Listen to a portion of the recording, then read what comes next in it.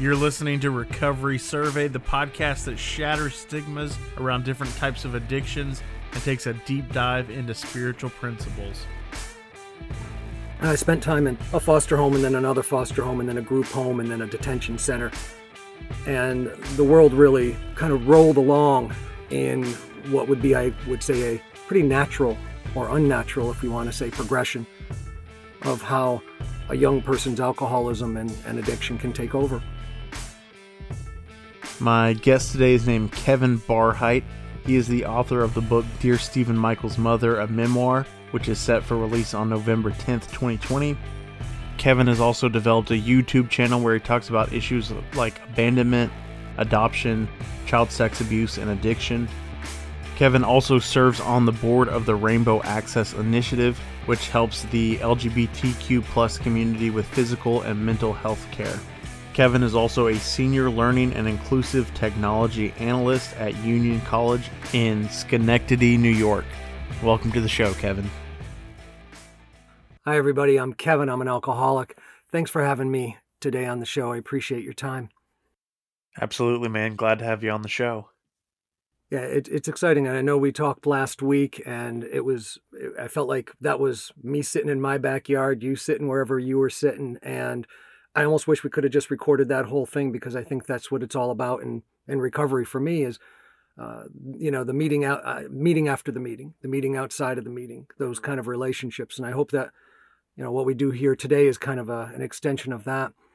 I know for me, when I was out there, it was pretty horrendous, and I don't want to do a war story here. It's just not worth it to me or to anyone else. Just for the highlights and for the sake of anyone listening, one of the hardest things for me was when I first came into recovery was the word surrender. Just the idea of surrendering to anything was a pretty big negative to me. It was awfully hard. It took me probably about 6-7 years to really struggle with that understanding of surrendering and what it means in the principles of the program. There's a lot of reasons for that, but mostly it's just self-will run riot and ego and things like that. But I was surrendered when I was born. My biological mother surrendered me. I wasn't raised by my biological family. I was adopted when I was 2 months old. And so the idea of not being wanted, not being accepted, not being a part of really was something that was ingrained in me, somewhat hardwired. And that would have probably been pretty reasonable, I think, in some ways, because I did have two loving parents and a family that was not alcoholic or abusive in any way. But when I was 9, I was molested, and it wasn't by my family members, it was by a 4-H leader. And so the idea of surrendering really felt foreign to me. It felt dangerous to me because I had been surrendered. I had been given up. I had trusted other people, other adults, other leaders in my life. And I felt the idea of surrendering was not something that I was going to take lightly. But I think as a part of what happened after those initial parts of my life, those initial experiences, I started drinking when I was 11, and I quickly, I would say immediately surrendered to that. That was something that allowed me to feel like I didn't have to surrender. I could drink, and it made me more able to be the person I wanted to be. I could be funny, I could be gregarious, I could get out of myself. I could assert my will. I could be the person I wanted to be. I didn't have to be that kid. I was an only child. I didn't have to be that kid who had to hang a pork chop around the neck to get other people to play with him. And I think that was really important to me when I went through all the years of addiction and drinking and the life that came with that. It was important to me to recognize when I came into recovery that the problem wasn't around me, and the problem wasn't even the alcohol. The problem was me. Throughout all the years after I started drinking, especially 11, 12, 13, 14, I immediately went down the rabbit hole. I did not drink a little bit. First time I ever drank at 11, I drank a six-pack. I woke up the next morning and said, this is what I want to do for the rest of my life. And I did. I focused on finding the drink, finding it in my parents' liquor cabinet, finding it with my friend Tony, finding it with Eddie, finding it with my friends, and started stealing so I could have money so I could buy more alcohol. Quickly, that turned into also the drugs. I was born in the 60s and I was raised in the 70s. And that's the time when I really went into a very dark place. Much of what happened in those early years set the real stage for how people would see me, and I think how I would see the world. And it was quite literally waking up in the morning, even at 12, 13, 14 years old, and drinking just to start my day, drinking on the way to school. I OD'd for the first time when I was 12. I was put in the back of a police car when I was 13. I was taken out of my home, my adoptive home, when I was 14 years old and put into foster care system again. And I spent time in a foster home and then another foster home and then a group home and then a detention center.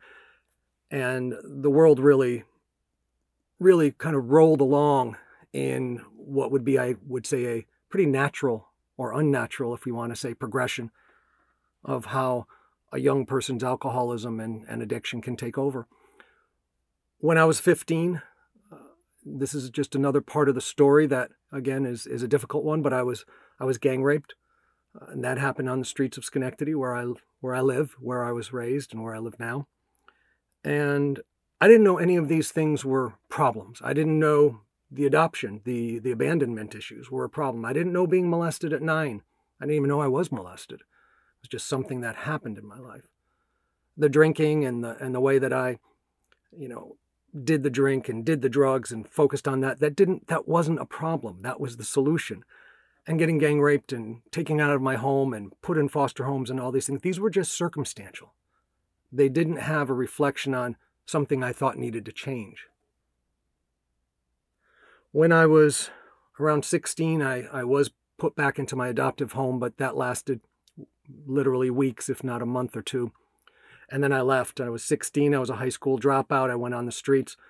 And the next several years were pretty painful. I did have a child when I was 16. My oldest daughter was born when I was 16, youngest when I was 17. I was 18 when I joined the Navy, 19 when I got thrown out, 20 when my wife left me.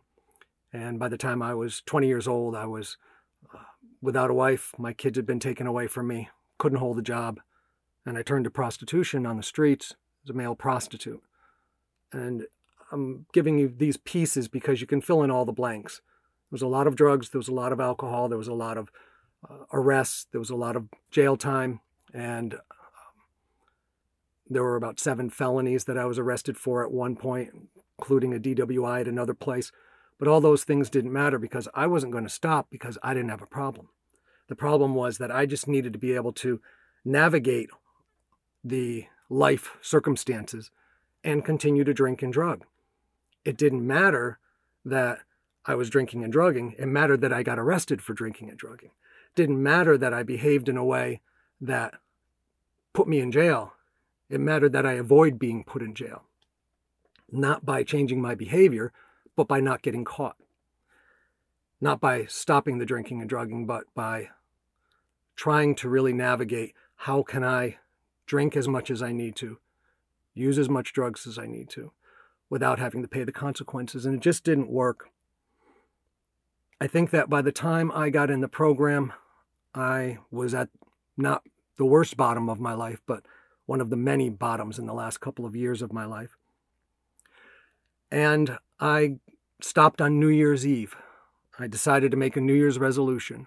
On January 1, 1986, right at midnight, I told my girlfriend I'm going to stop drinking and drugging. Of course, she ran in the other room to my bedroom and said, "Oh, I forgot something." And she'd come running back out. She had been to Italy that year, and she had this bottle, this beautiful whiskey bottle that was leather clad and had 4 different shot glasses on it. She said, "I was going to give this to you as a gift." And I said, "Oh, great." So she popped it. I had 2 more shots, and those were the last drinks that I've had. Now, I'd like to say that all of the things after that rolled in the right direction and they were easy, but they weren't. I was happier, I think, within the first 6 months that I had cleaned up a little bit. But it was dangerous for me to feel confident, I think, because my will had really been the thing that crushed me. My inability to surrender had been the thing that had crushed me. And so when I came into the first room, I didn't want to surrender. I was just happy to see a bunch of people who didn't want to molest me, didn't want drugs and alcohol from me. Matter of fact, you didn't seem to want anything from me at all except to shake my hand and ask me, how am I doing? But at the second meeting that I went to, I think it was one of the most critical ones because the topic was sponsorship. And people talked about it. I don't know what they talked about. But after the meeting, I went outside the meeting and I stood on the steps, and a person that I had seen the week before was there. And I said, Janet, what's a sponsor? And she said, it's somebody that you hear in the rooms that you identify with, and you ask them to help you with the program. And I turned to this guy that was standing literally arm's length away from me to the left, and I said, will you be my sponsor? And the poor guy looked at me, and he looked at Janet, and he looked at me, and he looked at Janet, and he said, what do I do? And she said, you do it. Now, this guy had 90 days sober. He didn't know what he was doing. But he did know enough to say, okay, let's go out to Howard Johnson's. I'm going to be going to my job Friday night. That was the meeting. I'm going to be going to my job on the railroad yard at Rensselaer Railroad at midnight. But I've got a couple hours. Let's go have some coffee and talk. Now, I went to that meeting and I wanted to jump straight to the 9th step. He and I sat across from each other, and I said, what's that 9th step thing? I know if I need to clean this up. I need to do this. And he said, let's talk about step 1. And let's talk about step 2. And let's talk about step 3. And that's where I really got stuck. He was a great guy. He and I were sponsor and sponsee for about 6 months. But I couldn't grapple with step 3. I just couldn't. The idea of turning my will and my life over to the care of anything was not going to happen. I had been dragged through so much in my life and felt pretty sorry for myself. Self-pity was really a struggle for me. But what mattered the most was that he showed up for me. So I didn't have to turn my will and my life over to him. I didn't have to turn my will and my life over to any people. All I had to do was find what that meant for myself. And I'll tell you, that was kind of an awful journey for me. Because every time I started to seek an understanding of who my higher power was, I'd get excited about maybe this or that idea, this kind of higher power, this kind of higher power. But eventually it would just fall flat. And I would feel really almost despondent that there's no higher power that wants me. I'm not good enough. I'm not connecting. I'm not making sense of this. And I'd heard other people in the rooms, newcomers, old-timers, everyone would, talk about their relationship with their higher power. And I didn't have it. I just didn't have it. And eventually I kind of started to give up on that. But by the time I got about a year sober, and I will say it was more dry than it was sober, I found another sponsor, and his name's Richard. Hi, Richard. He's probably listening right now. And Richard and I have been sponsee. He's been my sponsor for about 34 years now. And it's made all the difference in the world. Richard, again, stopped right from the beginning of our relationship and talked to me about the first 3 steps. But he said, you don't have to have an understanding of a higher power that's perfect. You don't have to know exactly who your higher power is.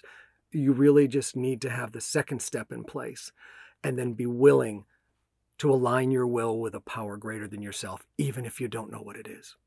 And the confusing thing for me was, if I don't know who God is, if I don't know who my higher power is, how can I align my will with a power greater than myself? How am I going to take that next step and say, what am I supposed to do? Because my real key was, I didn't want to be a puppet on a string.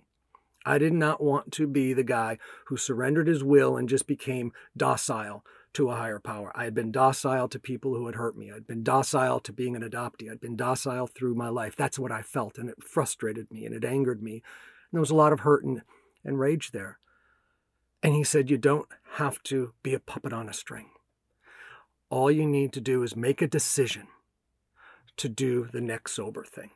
Make a decision to turn your will and your life over to the care of God as you understand him. Doesn't have to be as convoluted as that long sentence sounds.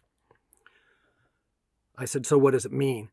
He said, when you're working the third step, you're making a decision. I said, yeah, to do what? He said, the fourth step.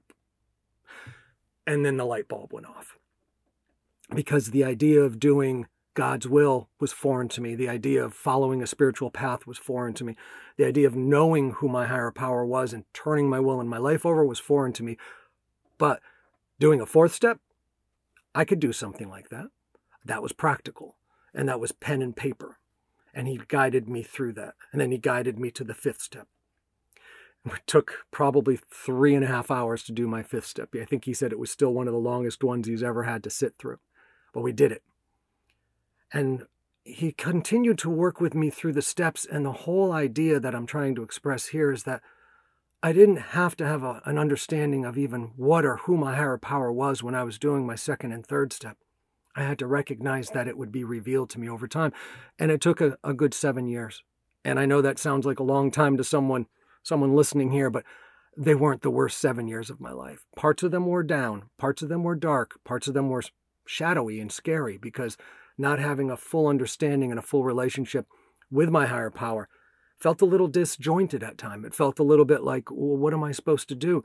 But again, the practice that I learned from my sponsor and from people in the rooms and from the readings was do the next sober thing. And that usually means, what step am I going to work today? So one of the things was really important was to continue to go to meetings on a regular basis. That's non-negotiable in my life. And the other thing that was really important was to have that sponsor, but use them. I had to talk to them on a regular basis, but I had to work the steps with that sponsor. I had to be pretty disciplined about doing that.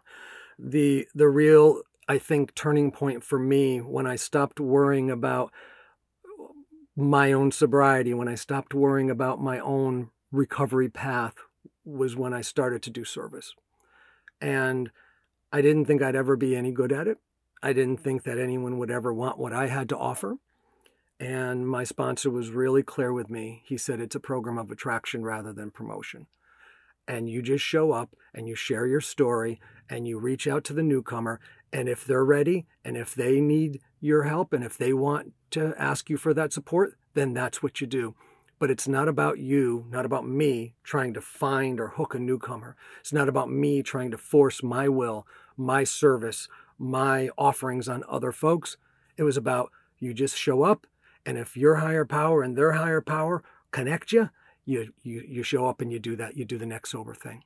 And so when I started doing service, it started to make more sense to me because I could get out of myself. I wasn't worried about whether I had a higher power that was right for me or not. I was just worried about do the next sober thing, do the next step, bring someone else through the steps, make sure I continue to reach out to my higher power. But the biggest thing was that it's a conscious contact with a power greater than myself. So I struggled with that, and to the point where I actually talked to my sponsor and I said, I'm doing all this and my life is really good. Things had turned around. I went from a high school dropout to, college degree. I went from somebody who couldn't keep a job to somebody who had a corner office and 6 figures and that kind of thing. Life just worked. I went from a divorced man who didn't have his kids in his life to where I got my children back in my life and they loved me and I loved them. And I also remarried and had a beautiful family with my new wife. But one of the things that I really didn't feel like I had was a real understanding of who God was to me. And I finally said to my sponsor, I said, I don't even know if I believe there is a God. I understand to work these steps. I understand to do service. I understand to show up. But the whole idea of being able to have a power greater than myself, I don't know if I can do that. And he said, Kevin, it's okay if you don't believe that you have a power greater than yourself. And I think his exact words were actually, Kevin, you have a higher power, that it's okay if you don't believe that you have a higher power. So he let me off the hook, and he kept me on the hook at the same time. And I spent the rest of that time really just going along my merry way without a power greater than myself in my life. I was living in New York City. I'd moved, out of where I was from in Schenectady, and my life was moving along. I was a leader in the church and, where I belonged, and everything on the outside seemed to be really good. And I will be honest, eventually I prayed and I began to meditate again. And eventually, the only prayer that I really prayed was, God, I can't find you. Please lead me to you. And so that was really the humility that needed to enter into my life, was realizing that as much as I had to surrender to this program, I had to surrender to the fact that of myself, I was incapable of actually finding that higher power. But I trusted that if I opened myself up, that higher power would reveal itself to me, and it has. And that's between me and my higher power, and I don't share that too openly here. But one of the most important things is that that was a turning point for me. As I started to move forward in my program after that, things did start to fall into place. Colors in my life started to really get more vibrant. The relationships I had with people started to show themselves as being more spiritually based, more spiritually founded, not just about transactional, not just about what can I get, what can you give. But one of the things that also happened, and I want to be clear, in my recovery, there has not always been a humility that I could really count on for myself. And one of the things that happened was all these things that started to come to fruition, this ability for me to really be productive in society, and this ability for me to be a father and be a husband and be a friend and be all these things, they started to take more of my time. And I think that's one of the things that I want to give a little heads up on. When I started to get real busy in this program, I thought that was the benefit of sobriety. And then one day I realized I had become too busy. First, I got too busy to maybe do my morning prayer and meditation, so that started to slip away. And then maybe I got too busy to really do service on a regular basis. And I didn't have time to work with people, didn't have time to maybe run a meeting, didn't have time to do a podcast like this. But then what really started to happen that changed for me was I stopped working the steps with my sponsor and eventually really stopped calling him. And the last thing that was standing, the last piece that was there in my life, because the service was gone and my sponsor we were disconnected, and I really wasn't praying anymore. The last thing that was there was meetings, but you know what? I got too busy for meetings, and I wasn't going to meetings on a regular basis, and I wasn't hooking up with people. And you know what happened? The less I went to meetings, the harder it was to feel that I could go to meetings. I started to feel that disjointed sense that I felt when I was trying to get myself sober, when I was trying to get to my first meeting. It felt foreign to me. I felt like, how can I go there? I don't even know who those people are anymore. And that didn't happen overnight. And that's really important to really emphasize. This wasn't like a day or a week or a month. It took years. And over a period of 4 years, I think in probably about the 12th year of my recovery, I had that process started, and it was very insidious and it was very slow. And I just slowed down on the meetings and I got too busy, slowed down on working the program, slowed down on praying and meditating. And then when I was about 13 years, it was even less. And then when I was 14 years, I wasn't really sober anymore. I was dry. I think I went to one meeting that whole year. And that 15th year, I didn't even go to a meeting. I didn't hit a meeting once. I was still working that full-time job, had a wife, had 2 kids. I had a whole life around me, and I didn't even want to see my wife. I'd work till 2 a.m. and take a car service home so I didn't have to spend time with my kids. And I felt so disconnected and disjointed and confused. And it's what we call a dry drunk. Those were the moments, I think, that were some of the hardest in my entire last 34, almost 35 years, were those 4 years, because my poor wife and the people around me, they knew who I was. They knew who I was when I was working the program. And they didn't know what had happened to me, because they didn't realize that all the me that they saw were just the benefits of sobriety. That wasn't their business. That wasn't their problem. That wasn't their responsibility. It was mine to work the program. It was mine to do these things. But I will say that at the end of those 4-year stretch, which I call a dry drunk, in which it was, I hadn't had a drink, but I was suicidal. I hadn't had a drop of alcohol. I didn't even want to drink. But then one night I remember I think there was a bottle of cooking wine in the house. And it was, I found it. It was about 3 a.m. and I sat in the kitchen and I uncorked that and I held it to my lips and I put it right under my nose and I said, Kevin, just do it. Just do it, just do it, just do it. And I had one phone number that was left in my head. It was a friend of mine. Her son had been the ring bearer at our wedding. And for some reason, I still had her number in my head. The only person in the program, I didn't even have my sponsor's number memorized, but I had her number memorized. And I called that number. And when I called her, it was 3 a.m, and she just picked up. I think it was second ring.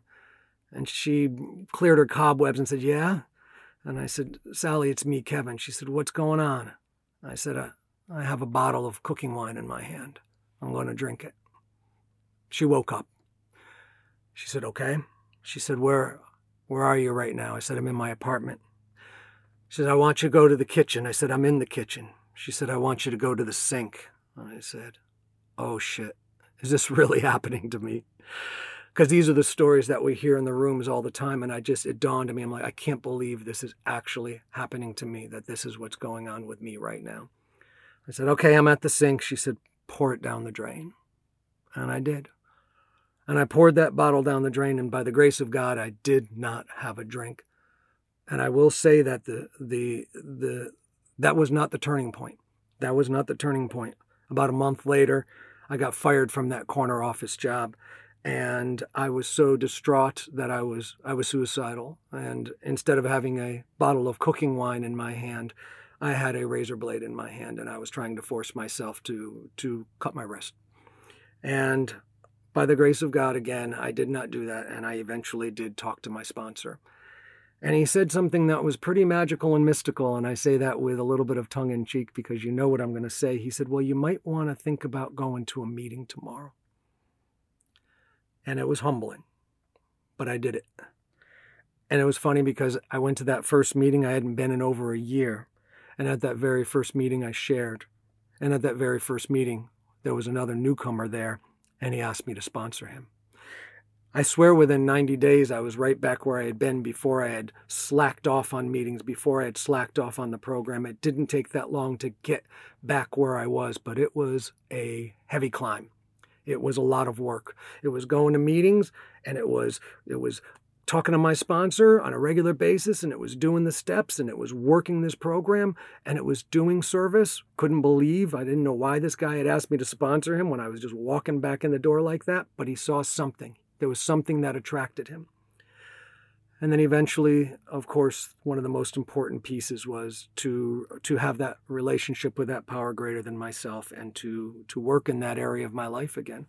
Now, that was in 2001 when I got fired from that job. And that was the summer of 2001 when I was living in New York City, and I was able to climb back out of that dry drunk and start working the program. And just when I thought things were getting better, just when I felt like things were going on the right path, I was getting ready to start looking for a new job. And it was a September morning in 2001, and I was living in Brooklyn, and 9/11 happened.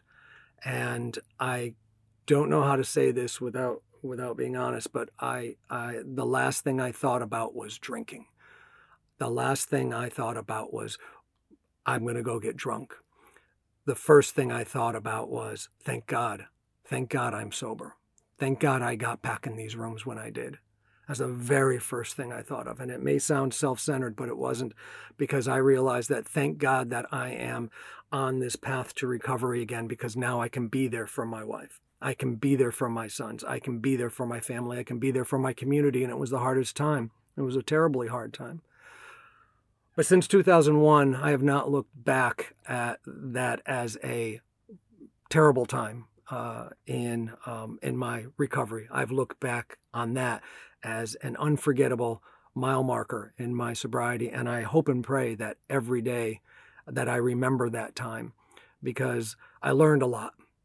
And I just really described what I learned, which was there were 5 things in my life that I wasn't doing when I was out drinking, that I started doing when I came into recovery, and that I stopped doing when I was on the dry drunk. And when I put them back in my life, everything changed. I go to meetings on a regular basis. I work with my sponsor. I do the steps with my sponsor. I do service, and I have a relationship with a power greater than myself. Those 5 things are now, they are indispensable to me, and they are something that are non-negotiable for me in my life. Those are the pieces of my life that have really put me in a place to be able to be of service to God and others. Not always perfectly, not even nearly perfectly, but I can understand that if I don't do those things, that weakens my ability to align my will with God's will. That weakens my ability to be able to say, I can show up for my family. I can show up and do my job. And I can show up for the alcoholic who still suffers. What's happened to me over the last 10 years has been pretty tumultuous. My dad died about 10 years ago.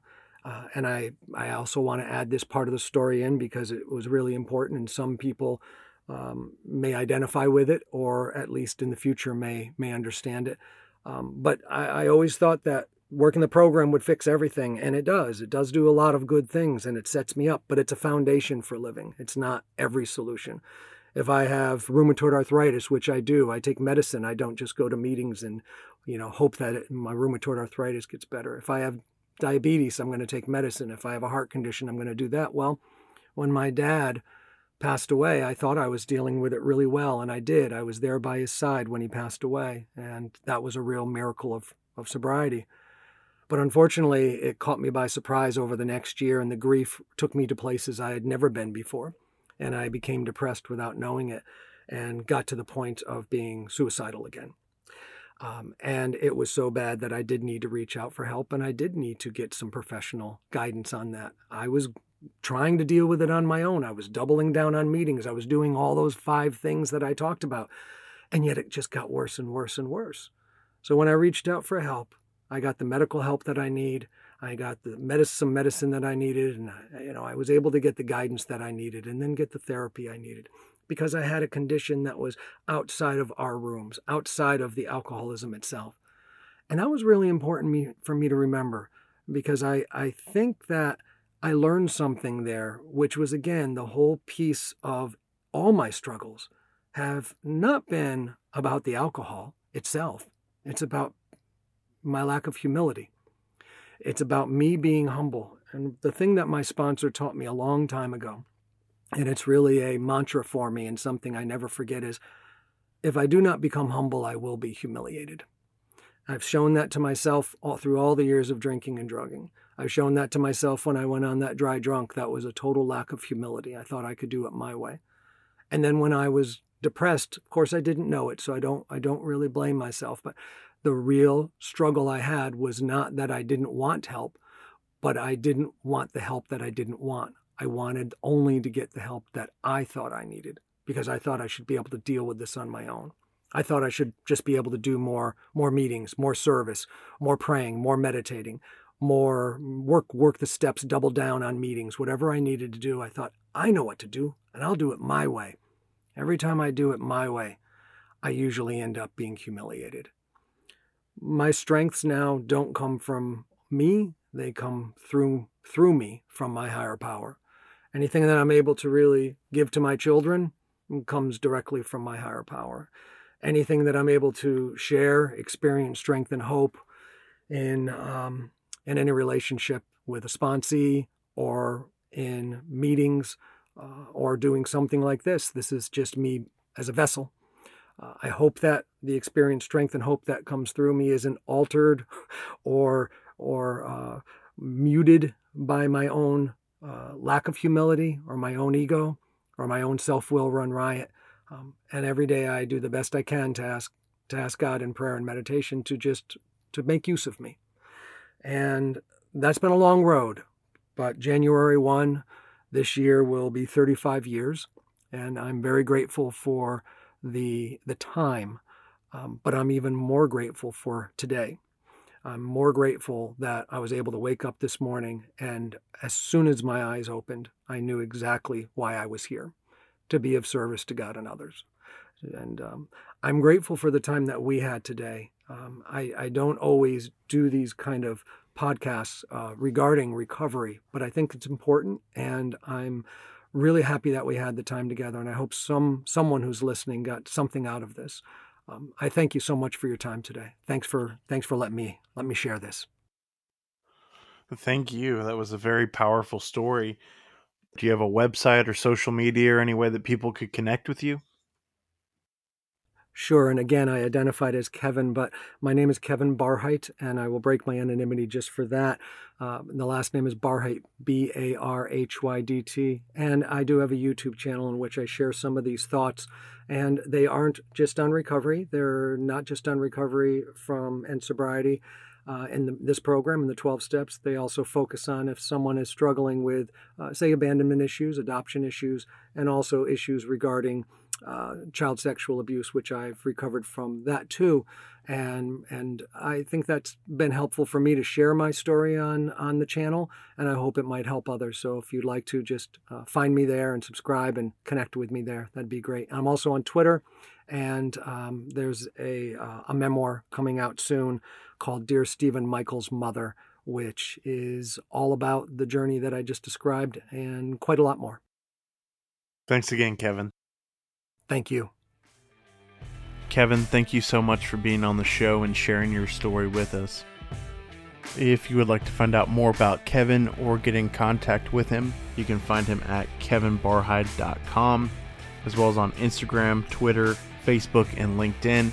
And be sure to check out his YouTube channel. All of those links will be in the show notes. Thanks again, Kevin. You've been listening to Recovery Survey. If you got anything out of today's episode, I'd ask you to please leave us a 5-star review and share this episode with a friend. If you'd like to get in contact with us, you can find us at recoverysurvey.com. You can listen to all of our episodes on the website, as well as connect with us on social media, where you can get previews for upcoming episodes. Hey guys, I wanted to let you know about an exciting new partnership with Broken Chains Apparel. They're a custom online shirt retailer that designs cool shirts for people in recovery. They want you to be proud of your recovery and wear it boldly. They're offering our listeners a 20% discount. All you have to do is use the promo code RECOVERY at checkout. Go grab your shirts today at brokenchainsapparel.com and follow them on Facebook and Instagram at Broken Chains Apparel.